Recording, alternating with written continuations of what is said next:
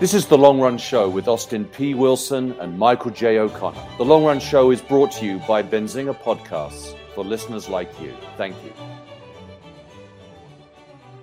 Hello, everyone, and welcome back to The Long Run Show. It's me, Michael O'Connor, here with my lovely co-host, Austin Wilson. And today, Austin, I don't know about you, but at least it seems like the last couple of weeks for me, there's been a lot of news surrounding the Federal Reserve. And that's kind of been the trend in, I'd say, the past year almost because of inflation and all sorts of stuff. But I actually don't want to talk about inflation or the federal funds rate or any of that, the technical stuff going on behind the scenes, because we had a conversation a little while back that piqued my interest, and I think it did for you as well, about how we as individuals craft our own monetary policy. I'm putting out air quotes. So like personal monetary policy. Like who is the Jerome Powell in your brain that's kind of running things and setting your own personal funds rate? And I think it's such an interesting topic to dive into because I'd like to discuss, from the range of personal investment psychology, which we've touched on before, but all the way to, how do you react to situations of adversity in external circumstances? Like the Federal Reserve for the U.S., this is kind of the central bank of this system. It's kind of tasked with both reacting and trying to proactively do things for the benefit of the whole as much as possible. And I can kind of relate to that on a personal level in a weird way of like, how does the financial part of my brain interact with the rest of who I am, and how do I kind of craft my own thought processes around money in general, investing, spending. So I don't know. That was a lot. That was a lot. Yeah. It's kind of an interesting thought or analogy almost of, okay, how does the financial part of, my brain interact with everything else and everything I do in my life? And obviously everybody knows money touches everything in your life. And there's different biases that we have towards, maybe it's investing or saving or budgeting or, spending. We have different biases towards that. We've kind of discussed some of those on the trading and investing sort of thing, like loss aversion and, not wanting to be too risky or wanting to be too risky, different edges of the same sword there. So we've talked about the trading and investing side of things, but it is interesting to kind of think about, okay, do we have, our own policy when it comes to how we spend, what we spend it on, and what's important to us? Because it's interesting. Money is just kind of this thing. It's nowadays it's kind of just made up, has value because we say it has value. Good old fiat. Used to be that it was something somewhat tangible, at least, or had a representation of something tangible, i.e. gold or silver. And so there was something there where you're like, okay, money is something. But at this point, I would say money kind of is a what's the word I'm looking for? A go-between, a representation of what we value and how much we value it. And so that's why, everything, money touches everything because it's kind of showing what we value and how much we value it. So I think it's important to have some principles around, why you spend money, what you spend it on. Do you budget? How do you budget? And so actually it'd be kind of interesting to hear from you. Do you what are your thoughts on budgeting? Let's start there because I think that's the easiest low hanging fruit as far as like a personal monetary policy standpoint. What are your kind of thoughts on budgeting? Because I've done some different things in the past, and I'll share those in a second. But I'm interested to hear your thoughts on that. Yeah, I'll get into that in a hot second. Just what you said sparked two very quick thoughts on my end. One, which was I like what you said about how money is the go-between. It's almost like how an author puts ideas on paper and then there's a book. and the book can communicate ideas to a reader. It's almost like money is a book that communicates the ideas value from author to reader in a way. And I think most people don't quite either grasp that or kind of dig into it enough because like you're saying, money is not really backed by anything tangible anymore. It's more backed by ideas. And so I think that's something that I wanted to highlight that I think is a good point that you brought up, and that our listeners should, think about that, maybe mull that over a little bit. And real quick to add on to that, because I think that's a really good point to suss out really quick. That makes, if you don't understand that money is just intangible and is just a representation of something, kind of communicating what you think of something, how much you value it, that sort of thing. If you don't understand that, then it can lead you down a really weird path of just chasing money for money. And then that doesn't really lead to anything fulfilling as a human, because you're chasing something that's super intangible. There's no point to just having $1 million bills sitting in a stack in the corner of your bedroom. Like, there's no point to that. It's what you do with those $1 million bills. I don't even know if that would fit in a bedroom. All right, Scrooge McDuck over here. You know what I mean? Yeah. So it's interesting. Like, okay, you need to realize that, and it's more important now than ever, because you used to be able to, maybe have some gold bars, if you were a king, you had a big vault and it had a bunch of gold coins in it or something, and that sort of meant something / did something. But nowadays that it is so intangible. Like, most of our money is just numbers in a computer. So, and that's the vast majority of it. The vast majority of money nowadays, especially in the US, it's not currency. It's not printed currency. A lot of it's just numbers in a computer. So that, I think, is important to realize. Sorry to cut you off on your second point. So no, not at all. I think this is exactly the kind of thing that I was looking forward to, of this kind of. I feel like, we've had a lot of good episodes, and I think where we kind of shine in terms of being able to strike up a conversation on something like this is in this zone where, a little bit of psychology, a little bit of investing, finance, like the long run of all of that, I think kind of boils down to, how do you interact? How do you maybe integrate is the better word. How do you integrate all of that into who you are in the long run? Yeah. And how do you, because I think that is such a good point, where if you're just making money to make money, to have a longer bank account number than you've had before. More zeros. Exactly. That are literally ones and zeros in the computer. Yes, exactly. It's like, how does that relate to who you are? How does that, why are you going for that? Like, and I like the idea of a personal, I like just the phrase personal monetary policy. Like, what is the central bank is meant to help keep the economy, the system running smoothly and things going well. It's meant to allow for exchange and the creation of value. It's not meant to simply make the US have the most dollars.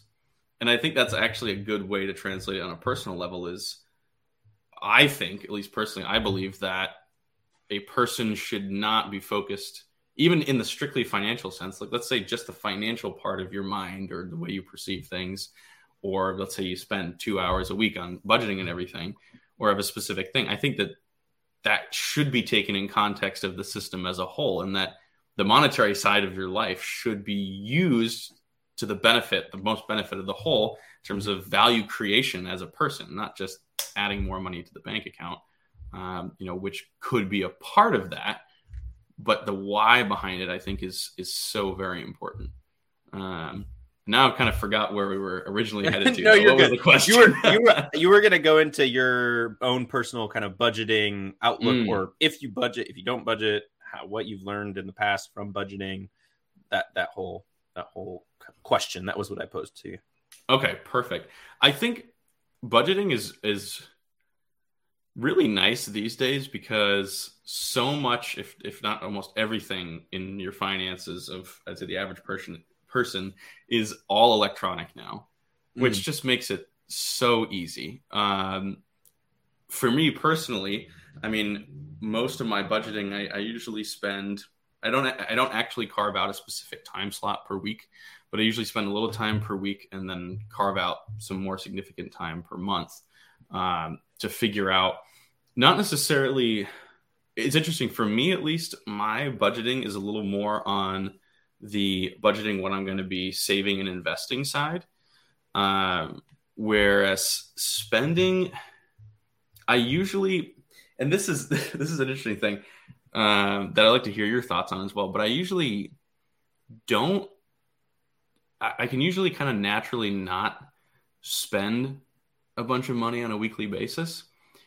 I find a lot of my personal expenditures come from either travel or things that are kind of planned out in advance on almost like a monthly basis.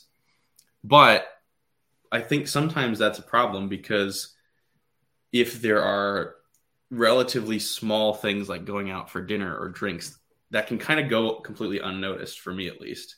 So I've actually been thinking about this recently of where, and I think it's just a human nature thing where we kind of have this almost a logarithmic perception of if something's less than like $50, and depending on, your income and where you live in the world and cost of living and everything. But essentially, if the cost of something is low enough where you wouldn't necessarily think about it and you don't, but you keep doing those things, that can add up very quickly. Whereas even in the middle, maybe you don't buy something that could actually be high value for you just because it costs more on a basis than other smaller things. And there's an interesting kind of situation where even anchoring what you're spending and what you're earning and saving can create these kind of weird situations where things that aren't really necessary can go unnoticed, and maybe things that are more necessary go too noticed, and you overemphasize or overanalyze those things too much. At least for me, that's kind of something I've noticed because most of my budgetary mental energy is spent on investing. So researching what I'm going to be investing. I pretty much use a system of a flat amount per month that I say I'm going to be putting this away into investing / medium long-term savings kind of thing, where I always try to have an emergency cash fund in a checking account, and then from there move things out on a monthly basis. But it's not extremely structured in that I don't say, okay, every month I put X into stocks specifically. It's almost like a rolling research orientation of what are the things that I want to put into this month. So that's kind of my budgetary perception. It's not super fleshed out. I mean, like I said, I have a small spreadsheet thing, but it could be more. It could be less, but it could definitely be more. So what are your thoughts and what is your experience? Yeah. So I like what you said about overemphasizing on the consumption side. We'll just talk about that for a second. The consumption side, like spending, overemphasizing certain things or underemphasizing other things. And I heard a rule that I don't know. I'm interested to hear your opinion on it. But I heard a rule that was like, okay, if something is 1% or less of your net worth, you shouldn't really care about it. It doesn't really matter. So that sort of spending, if you're going to spend, so let's say you've got $10,000 net worth, 1%, $100, it's under $100, you don't really have to worry about it. And so that was kind of an interesting thought to me. But then when I realized, okay, what's the base that they're measuring on? It's net worth. Net worth gets really wonky when you own large assets with debt, like housing, real estate. It gets really weird because you have these weird numbers that don't really mean anything. It's an illiquid asset. It doesn't really play into your everyday spending. So I wonder if maybe there's a rule of thumb based on income that you could use for that. But I do think there is a certain threshold where, okay, if it's under $10 or if it's under $5, you probably don't have to worry about spending that. But there is death by 1,000 cuts, right? Everybody's like, if you look up any financial blogger, YouTuber, they're always like, oh yeah, don't buy the latte at at the coffee shop. Just make it at home. And if you do that every day for 40 years and invest that, then you'll make $1 million by the time you're 60. And I'm like, okay, cool. What if I really value the latte at the coffee shop? Like I may really value going to get a latte at a coffee shop, but is that worth it to me over that 40-year time span? Yeah, it might be, but maybe not for another person. So I think there are I personally don't think that's a good rule, like the whole coffee thing. I think that's dumb.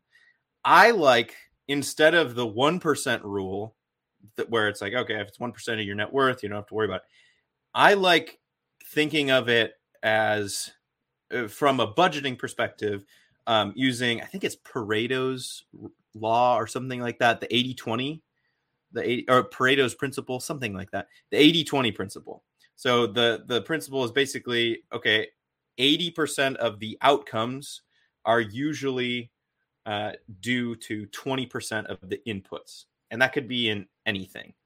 And that holds true across that ratio holds true across many, many, many, many different disciplines. I've seen it in even crazy things like the distribution of light in the US. 80% of the light comes from 20% of the actual geographic space of the US. So just weird stuff like that. And I think just if you're thinking about it, it's like LA and San Francisco are the two big hubs on the West Coast. And then everything east of the Mississippi. And that's it. Basically, there's this like line. And then the East Coast specifically.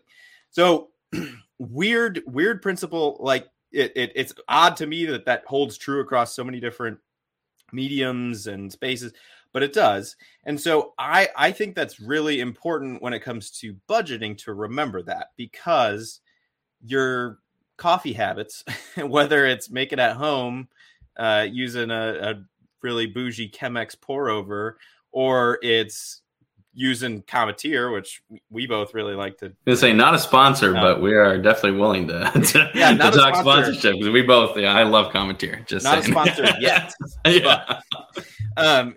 But, so like that's super easy, or it's K-Cup or whatever, or it's you're going to the coffee shop, or you go to Starbucks and you get your $5 latte every day. Okay, that is a lot less important than the $2,000 in rent that you pay for your very large apartment when you're a single dude and you really could live in like 500 square feet and be fine. Right. So instead of prioritizing saving the $5 on the coffee every day, maybe prioritize downsizing where you rent. And I actually just moved, and I'm looking to get a roommate because I have a second bedroom and it's just huge. Like the place, I moved all my stuff in and I was like, this place is humongous. I do not need this much space.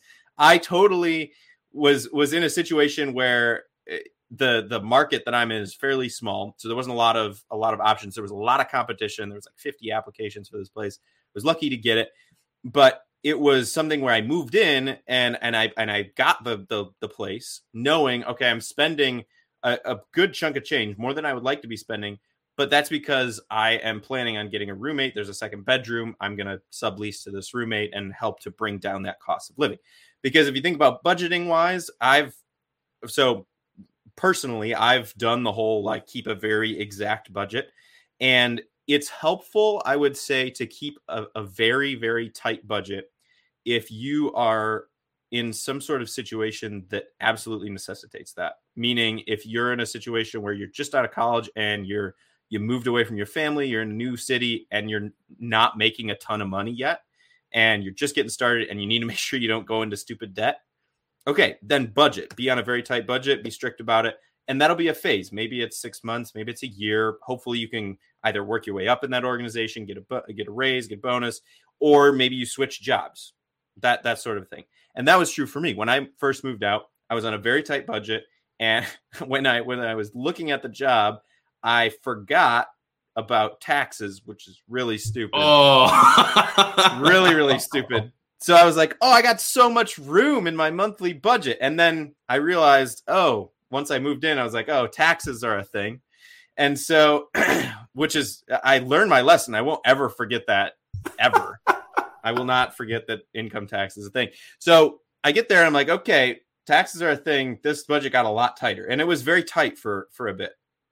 And that was for many reasons, but that put me in a phase of my life where I was very much aware of every penny that I spent, and I was marking it down and using a budgeting app. That it wasn't one of those aggregator types, but it was one that I had to manually enter each thing I bought. So I was like saving receipts and entering everything in, and had a very tight budget. I think that's useful if you're in a situation that necessitates that. If you're, not making quite enough to basically have a lot of room in your budget, okay, definitely need to be on a budget so you don't go into dumb debt. Or maybe you are already in a bunch of credit card debt for whatever reason, and you're trying to go hard and pay it off, kind of doing the Dave Ramsey thing. Yeah, budget, definitely necessary in those scenarios. But for folks that are not in that sort of a situation, it's good to remember if you look at a budget, what are the top things, the top categories that contribute to the bottom line of the budget. It's always housing, transportation, and food. Those are always the top three items. So if you look at those three categories, and it's in that order, it's usually housing, transportation, and food. And so that if you think about it, that's the Pareto principle, the 80-20 rule, coming right back to the forefront, because that, if you like put everything, line everything out on a budget, that's maybe 20% of all the line items on your budget, but it's causing 80% of the bottom line spending, right? So what can you do? Can you house hack? Can you have roommates, which I actually totally recommend having roommates. Roommates are great. Well, not all roommates are great. That's a big blanket statement, but it's good to have community. It's not as bad as you think, especially if you're an only child. So I think, can you house hack? Can you downsize? Can you, what can you do to get that housing budget down, or the housing cost down? And then also, what can you do on the transportation side? Do you need to sell your car and buy a cheaper car so that you don't have any payments? Can you just look at your auto insurance and go shop around? You'll probably save. If you haven't changed your auto insurance in a year, you could probably get some pretty good savings on insurance. So are there things you can do to bring the transportation costs down? Can you use, I use an app right now with gas prices so crazy. I use an app that gives me cash back at gas stations. So can you do that to just save a little bit, chip away at that expense? And then the food side of things, I think this is very subjective. I am definitely seeing the benefits of spending a little bit more to get really good food. When I was, in college, I didn't really care what I ate. It just had to fuel me. So, could have been Taco Bell or calf food or whatever. So that's a personal thing. But I think if you focus on those three categories, a lot of the other things, and maybe, if you don't have health insurance, I guess health costs would be the biggest expense probably, or at least planning for those if you don't have really good health insurance through your employer. So that could be something you want to think about too, and put that in the category that you're caring about. But then I think if you focus on those three categories, trying to make sure you're being reasonable in your budget in those three categories, everything else is probably going to take care of itself. So the coffee you go get that for, $3, $4, $5 or $10 with inflation, depending on where you're at. If you go get a coffee, 4 or 5 times a week, that's probably not going to kill you if you're house hacking and splitting your rent payment and it's 50% of what you would be paying normally, right? So that sort of principle is what I've kind of drawn from my experience of being on a really tight budget and then not being on a budget for a little bit, and then be kind of using this principle now, where I think I try to plan a little bit ahead as far as housing. What am I going to spend on that? And then also another principle that's good to have. I don't know. It sounds very tactical, but I don't know how necessarily, hit the ground running it is as far as advice. But another good principle to just kind of have in the back of your mind is, can you buy assets that pay for your spending? And now this is kind of more advanced. Like once you've kind of built out your emergency fund and you're in a good spot, can you buy a piece of real estate and turn it into a rental that can pay for your primary residence? That sort of a thing. good to have that in the back of your mind. That's a principle, definitely not my own. That's one from the Rich Dad Poor Dad book, and I think that book's like a good book to read. I don't know how applicable a lot of it is. And I'm pretty sure he made up half the crap that's in there, but especially I'm pretty sure he made up his rich dad character. Like that's not a real thing. Oh, really? People can correct me if I'm wrong, but I'm pretty sure we got to have Robert Kiyosaki on, as a guest. we gotta have him. We gotta. Yeah, it's wild. So, I didn't know that. I've looked into it. It seems a lot of it is made up to me. Maybe it's an 80-20. Maybe there's an 80-20 principle hidden in his book there. 80% of it's made up, or 20% of it. Anyways, but it is good. He has some good stuff in there, and that's one of his ideas is buy assets that can pay for your spending. I think it's a good idea to just have in your head. I don't, again, know how applicable or tactical that really is, but that's kind of my thoughts as far as principles or like policy around budgeting. And I think you want to make it all of this, we talked about, you talked about integrating your kind of your monetary portion of your brain into the rest of your life as a human. And I think it's important to remember that, like, okay, all of this is for a reason, and try and figure out what that reason is, because then it makes those budgeting choices harder. But you also, at the same point, don't want to make the budget its own, mini god in your life, right? Like I've definitely talked to or watched interviews of people who are like such a tightwad that they can't go out and have a $15 cocktail with a friend because it's not in their budget. And that's just no good way to live. It's not, like you said, it's not integrated, right? Like you're letting that monetary side just totally take over. So I think it's important to kind of have a prudence kind of blanket over top of all of this when you're talking about budgeting. It's interesting what you brought up when you're talking about the coffee versus like house hacking, or the things that are actually going to be a much bigger difference. It just kind of occurred to me and kind of started a train of thought where those things, like, it's very easy in the moment. Let's say you're looking at your budget. It's very easy to be able to say, oh, well, I'll just cut out coffee, and that's X dollars a month. Well, wow, that's great. That's some extra money, because you're not in the coffee shop right then in that moment about to order a coffee. It's easy for you to, it's easy for, I think, as human beings, it's easy for us to eliminate something like that, because it's extremely low effort to do it in that moment. And maybe we stick by it. And maybe we do save that money, but the actions that would have a much larger effect. Let's say you have to choose, going back to your example of the young person with a $2,000 rent. In order to make the decision to change from that takes a lot of energy. So let's say you're looking at the budget and you say, shoot, like the coffee is not going to be enough, or I'd have to get rid of the coffee and everything else. I just have to live on rice and beans for a year to afford this.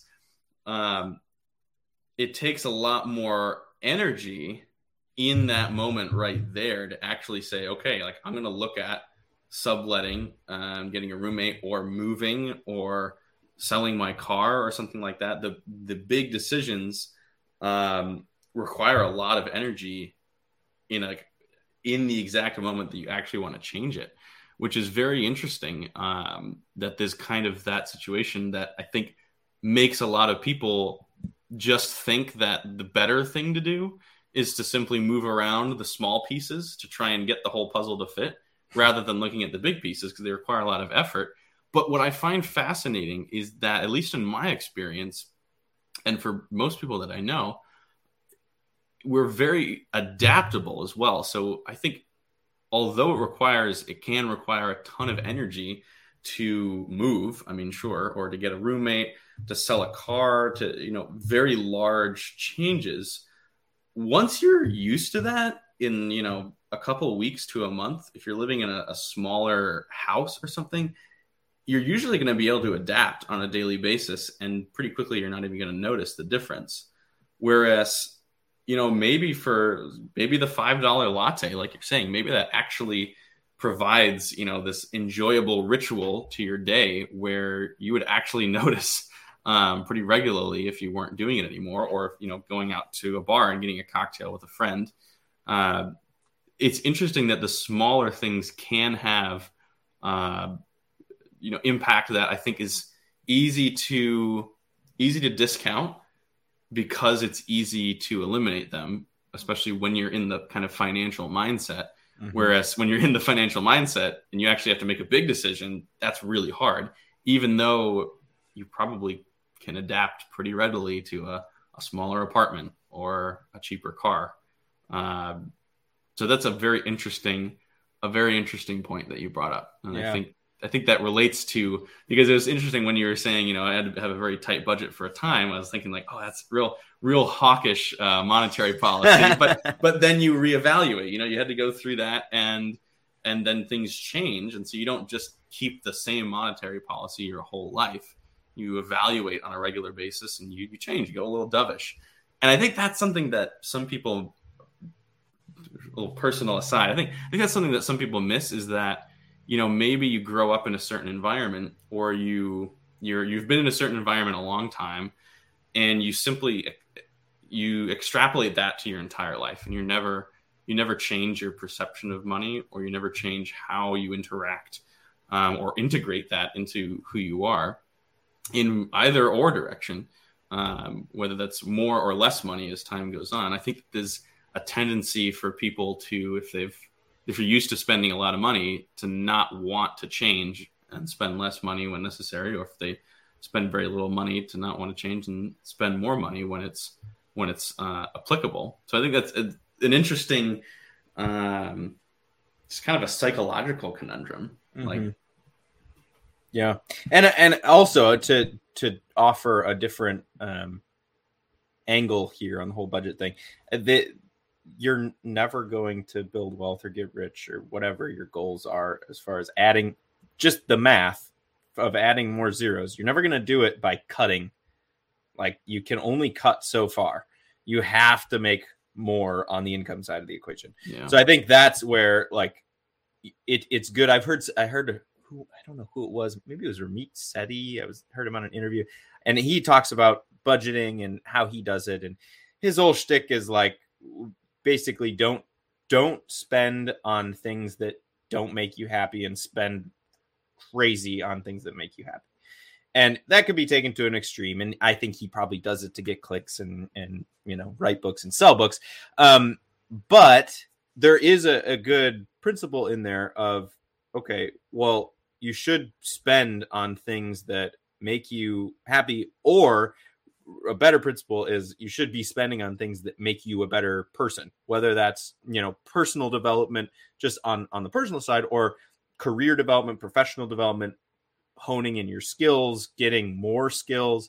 I think, and someone said this, it might have been Ramit Sethi too. Someone said that they just always buy books. Like, if there's a book they see they want, they just buy it. No, and they make sure that they don't judge themselves for spending money on that, even if it's not in the budget. They buy the book and they say, okay, this is my rule. This is my book rule.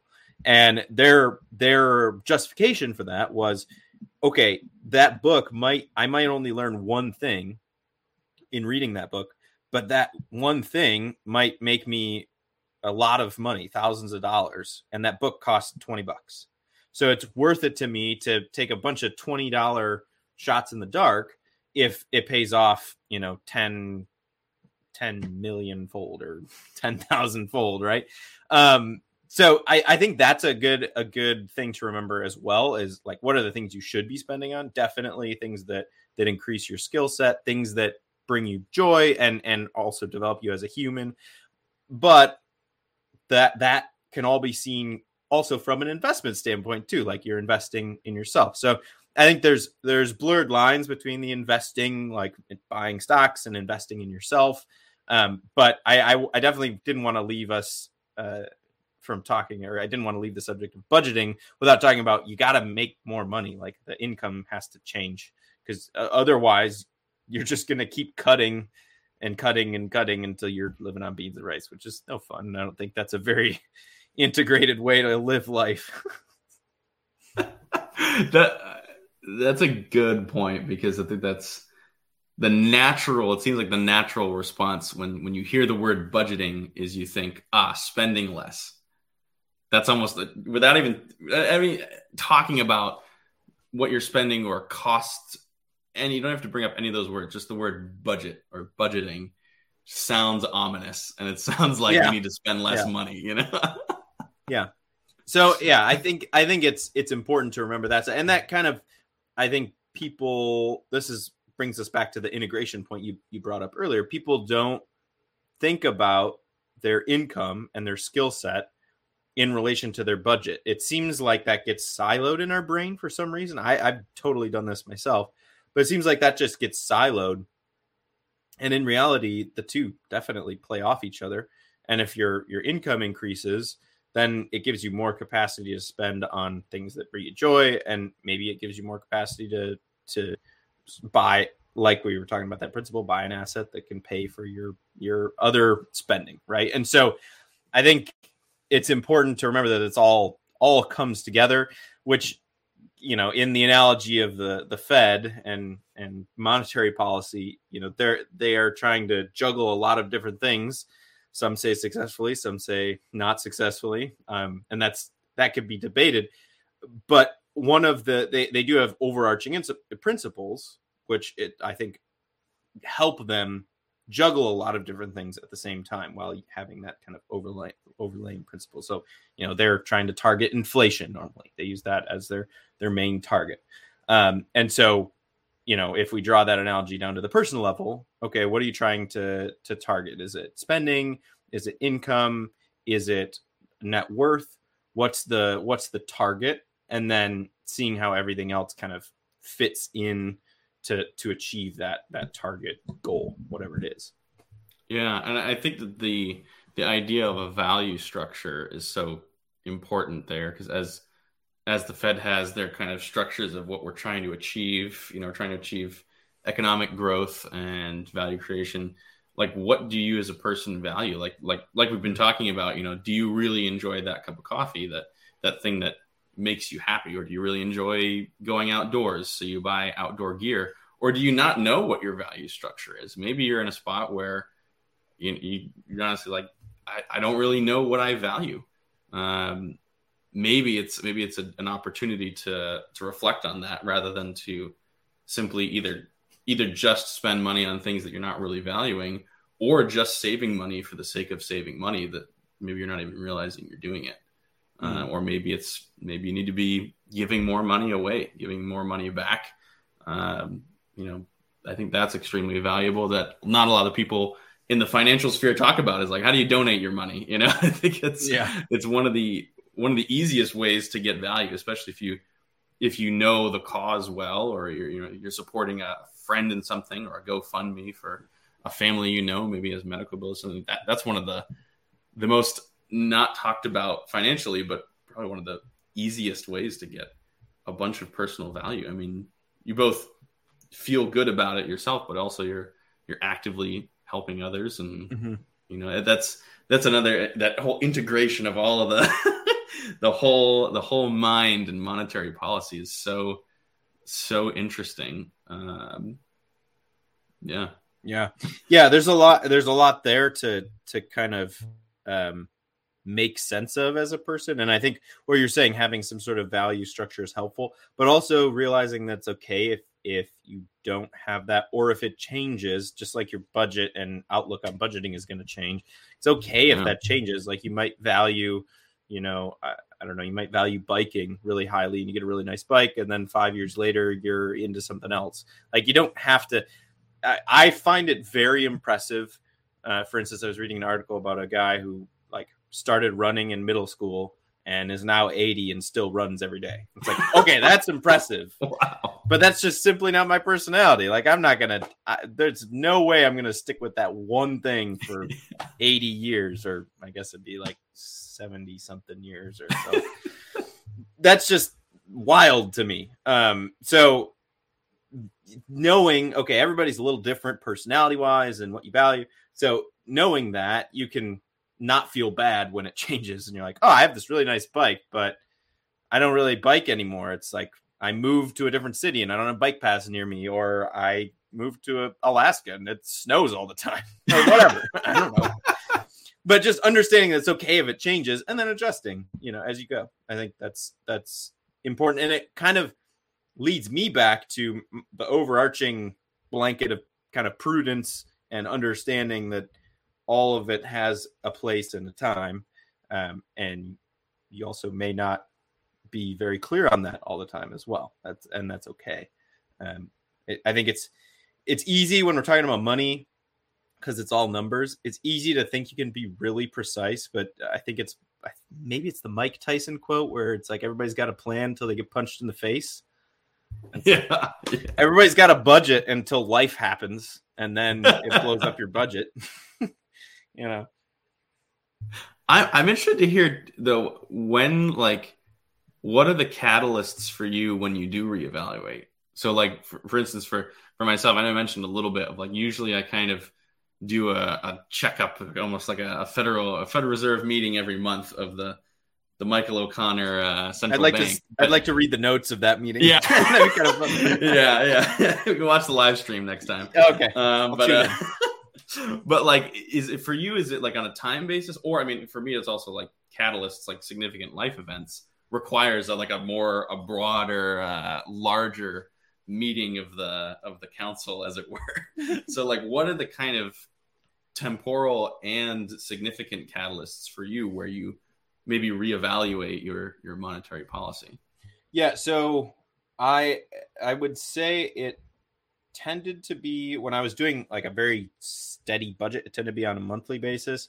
But I found that months don't correspond to my life and the rhythm of my life very well at all. Like, I don't live my decisions and my different tastes. I don't live them on a 30-day structure at all. Things bleed over to different months. So it's very unhelpful for me to be like, all right, on the 15th of this month and then the 15th of next month, I'm going to sit down and budget. It's like not helpful at all. So I found that, especially using the 80-20 principle, those, because they're big decisions, like you said, they take a lot of brain power and effort, but they also don't have to be made as often as buying a cup of coffee. So I found that my changes in kind of thinking about budgeting or thinking about the things that I value, those tend to happen around transition points, and specifically before the transition actually happens. And typically when I'm trying to make a decision about that transition point in life. So whether that's moving, taking a new job, whether that's going on a trip or like getting invited on a trip to do some big thing that's going to be a big spending, I typically make the decision and go through the process of, okay, do I value this? How am I going to approach this? I go through that beforehand rather than when the transition is actually happening. Now, I think I'm kind of in a little bit of a transition period right now in my life. And I think what's going to be helpful is what I haven't done before, because I've gone through a couple job changes and moving before. And I've done deciding on how to act, what to budget, what to value and then the transition happens. And then I just continue on. I think what I'm going to do this time is, okay, I've already decided, gone through the decision process. The transition is in the middle of happening.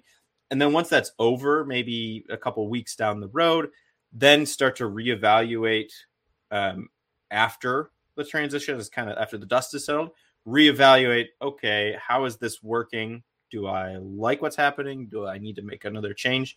I think that's helpful for me. It's a little bit more of like rhythm of life based, I guess, and not so time based, just because I found that the month thing was not helpful when it came to budgeting, because maybe there's a weird transition where you get paid on, the 30th, and the 30th happens to be a funky day, and then it's like on a weekend, and so you get paid at a different day, and then it messes up your whole budget, and you're like, oh, do I spend, I don't know, it's the next month, it's May 1st, do I spend using last month's money, do I spend using this month, how do I mark this down in my budget? So having gone through all that, I'm like, it doesn't matter, the month doesn't matter whether it's the 30th or the 1st. It really matters more like what position I'm in in that particular time. So that's how I do it. It's a little more free flowing, a little more fluid, which is doesn't necessarily match up with the traditional financial mindset, but I think it's helpful to realize like you gotta meld, and like I really like the word you used earlier, integrate. You got to integrate the financial mindset into the realities of life. Get synergy. Oh gosh, I don't like that word. Austin hates the word synergy. Somebody said that today in a meeting, and I was like, this is just choose a different word. There's no reason to use that word because it is absolutely meaningless. It's been used too much. Anyways, that's my mini rant on synergies. They're not worth it. Oh man. Yeah. I think it's a good point in that if you shoehorn yourself into too much of a, time, like, yes, every other week, Saturday at 4, I always look at my finances and I won't think about it otherwise, which I definitely know some people who they're kind of their mindset is that I want to be able to not think about money for as much time as possible, which is an interesting one. And I think that's why financial advising exists, is to enable people to just not think about money, not worry about it.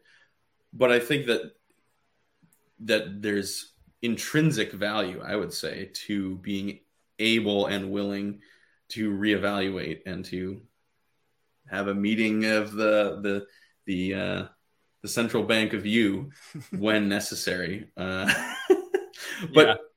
I guess that's the CBU.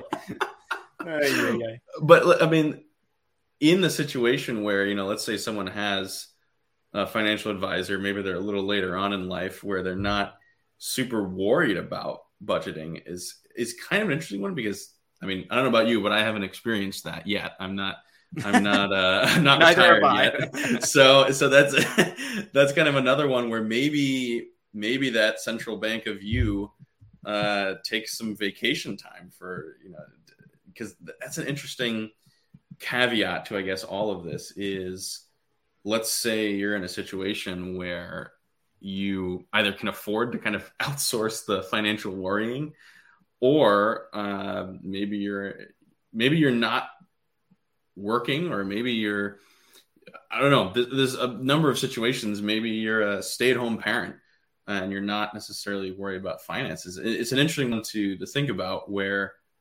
continuing to integrate the monetary policy of you in maybe becomes a little more complex, a little less straightforward. It's not just, keeping track of what you're spending and what you're bringing in. Maybe it's continuing to keep track of your value structure, continuing to keep track of what's going on around you in a financial setting. But again, maybe, I could see that the CBU would have kind of different priorities, and perhaps would play a different role in that integration, which is fascinating. Yeah, I think so.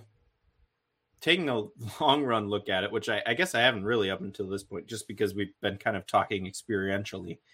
But looking forward, I probably will, when I get to a certain point, engage an outside source for some sort of help planning, like financial planning, financial advising, whatever you want to call it. I will personally probably have someone in my corner to do that. And the reason being is, I think so if you look at life, I'm sure you could argue that when you're really young, there's a lot of big, important decisions that you make too. But once you get older and once you have more dollars at stake, those decisions start to be amplified because there's a lot more dollars involved. And so having someone to look for blind spots and bring a different perspective that you personally don't have, I think is a very valuable thing. And it's not just necessarily about outsourcing, outsourcing the worrying about money or coming up with your own policy about budgeting or planning or any of that. It's to me, more of okay, I realize that I have my own biases. I may have been brought up a certain way. And so I'm going to ask and pay for someone else's valuable advice because they come at it from a different angle and they're going to see something differently and possibly pick out maybe a pain point or a trap that I don't see coming up. They might be able to see that and point that out to me, which could be very valuable. But also, there's a lot of things that are very complicated about money. And I think it's important, even if you are outsourcing the planning specifically, like if you have a financial advisor who's helping you out or managing money for you or something, I think it's also important to still have your input and understand what your perspective is as an individual, because that'll only make the end product of the plan or the money management better, because you are pretty clear on what you have as your own goals. And so then the person giving you advice or helping you with the plan to achieve those goals can do a better job at creating a plan or managing money or what have you. I think, like, if you're a stay-at-home parent, hopefully you have a spouse that can help you out and you're not like totally destitute living on food stamps. Like that's my hope, is that you have somebody in your corner. Right. And so then at that point, if it's a couple, then you got to really dig into how do we each value things. And even if the person who doesn't necessarily go out and have a job, even if they're at home, they still, are creating a ton of value because they're probably taking care of the home. And if there's children, they're probably taking care of the children. So that's a ton of value right there. One, but two, that their input is just as important as the person bringing home a paycheck too, because it's not only just two independent value structures, it has to be one cohesive value structure. So I think even if you're outsourcing it, or if you're part of if you're a couple and you're part of a team kind of going through this, then I think it's still important for each person to think through, what do we value? How do we approach budgeting? Also realizing, using that prudence principle of everything, what biases do I bring to the table here? What are my blind spots that I'm not seeing or planning for? I think it's helpful. And as, again, thinking long-term, as you get towards like, okay, I'm going to retire and I have saved up a bucket of money, I'm going to live off of that for the rest of my life. Like, that's a big decision. And there's more dollars at stake there than when you're 20 and getting your first job after college and having to live on a tight budget because you might go a couple $1,000s into debt if you don't. There's more at stake, in the retirement question than for the 20-year-old. So at that point, it's definitely worth it to get some advice, even if you don't, pay somebody for it, to just at least bounce ideas off of somebody else and get different input. Because I think we think we're smarter than we are as humans. And I'd say that's everybody, but we don't know what we don't know. And so if somebody can point that out to us, then it can be a known thing and you can deal with it. But if it's unknown, then you can't deal with it. So that's kind of my perspective there. I think it's important for everybody to think through, how do I integrate this kind of monetary part and value portion of my life into everything else, because it still matters. You can't totally outsource. I think that's something pretty unique to humans. We have free will. I've never seen a convincing argument that we don't have free will. So we have free will, and that means that we need to be able to choose, and we're going to have to make a decision either way. So you might as well choose the thing that you actually value, and that takes some work to figure out what you actually value. Yeah. Well, there you go.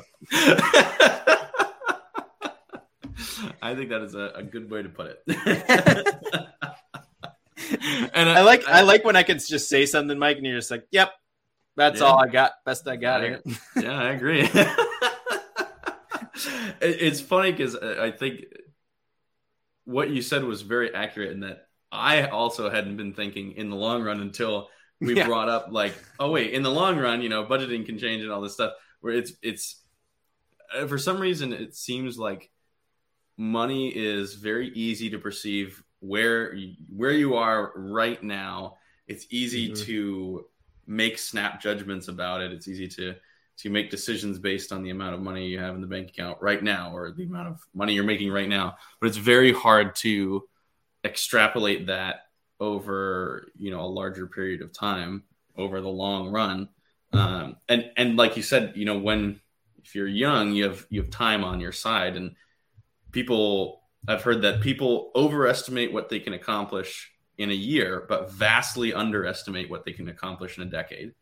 And that seems to be pretty accurate, especially in terms of finances, where 10 years is, it sounds like a long time, but it really is a long time. Like that you could do an enormous number of things and make or spend an incredibly large amount of money.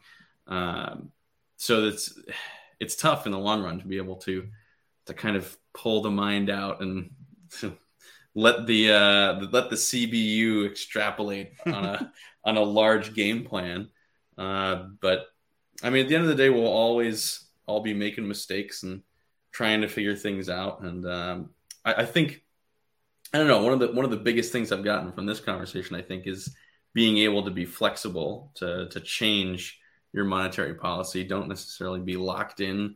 Be willing to review it on a regular or catalyst-based basis. Mm-hmm. I don't know, what other kind of tips or takeaways do you have for our listeners? Yeah, I think that's a good point. In the analogy, I would say it almost seems like the current state of the Fed doesn't do that enough. They're not flexible enough, almost because like the way our system works at the moment, they can't be flexible, because if they go all Volcker on the market, it's just going to absolutely, crash. So that, I mean, we're seeing 50 basis point hikes freak the market out, even though they're priced in, right? So it seems like maybe that they're being, or they aren't able to be as flexible as they should be. So I think you're right. Flexibility, case in point, flexibility is important. I also think, taking a long run approach is more difficult.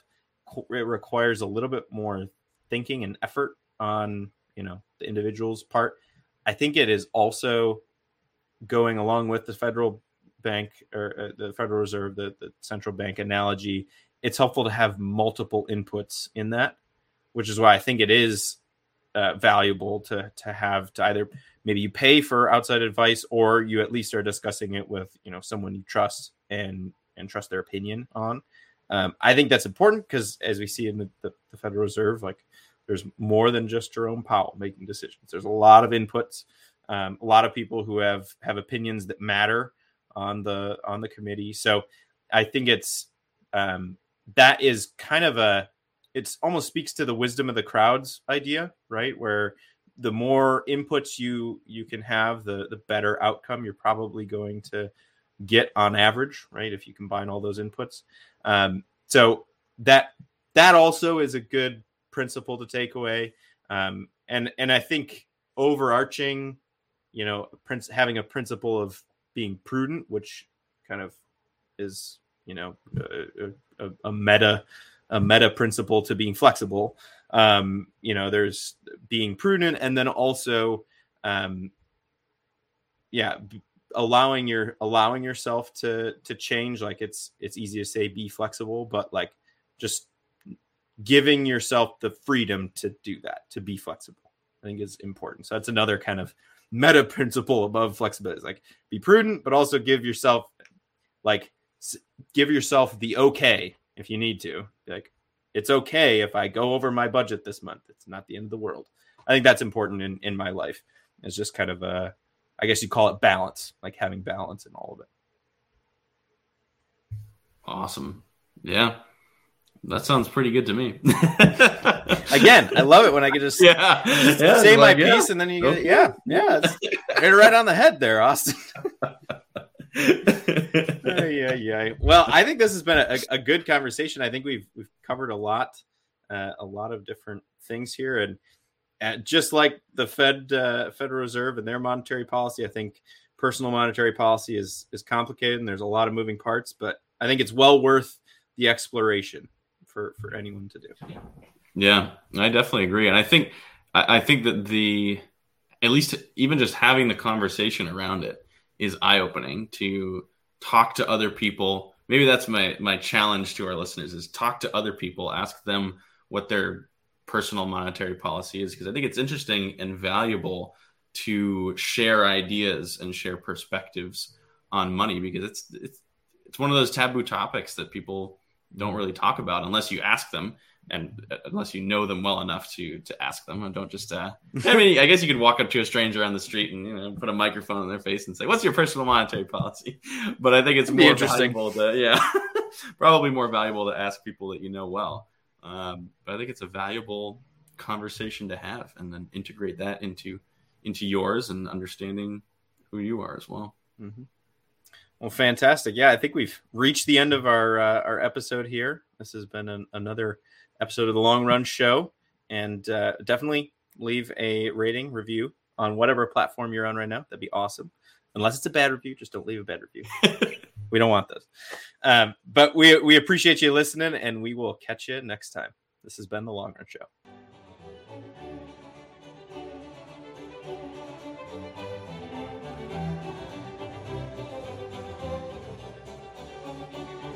Thank you.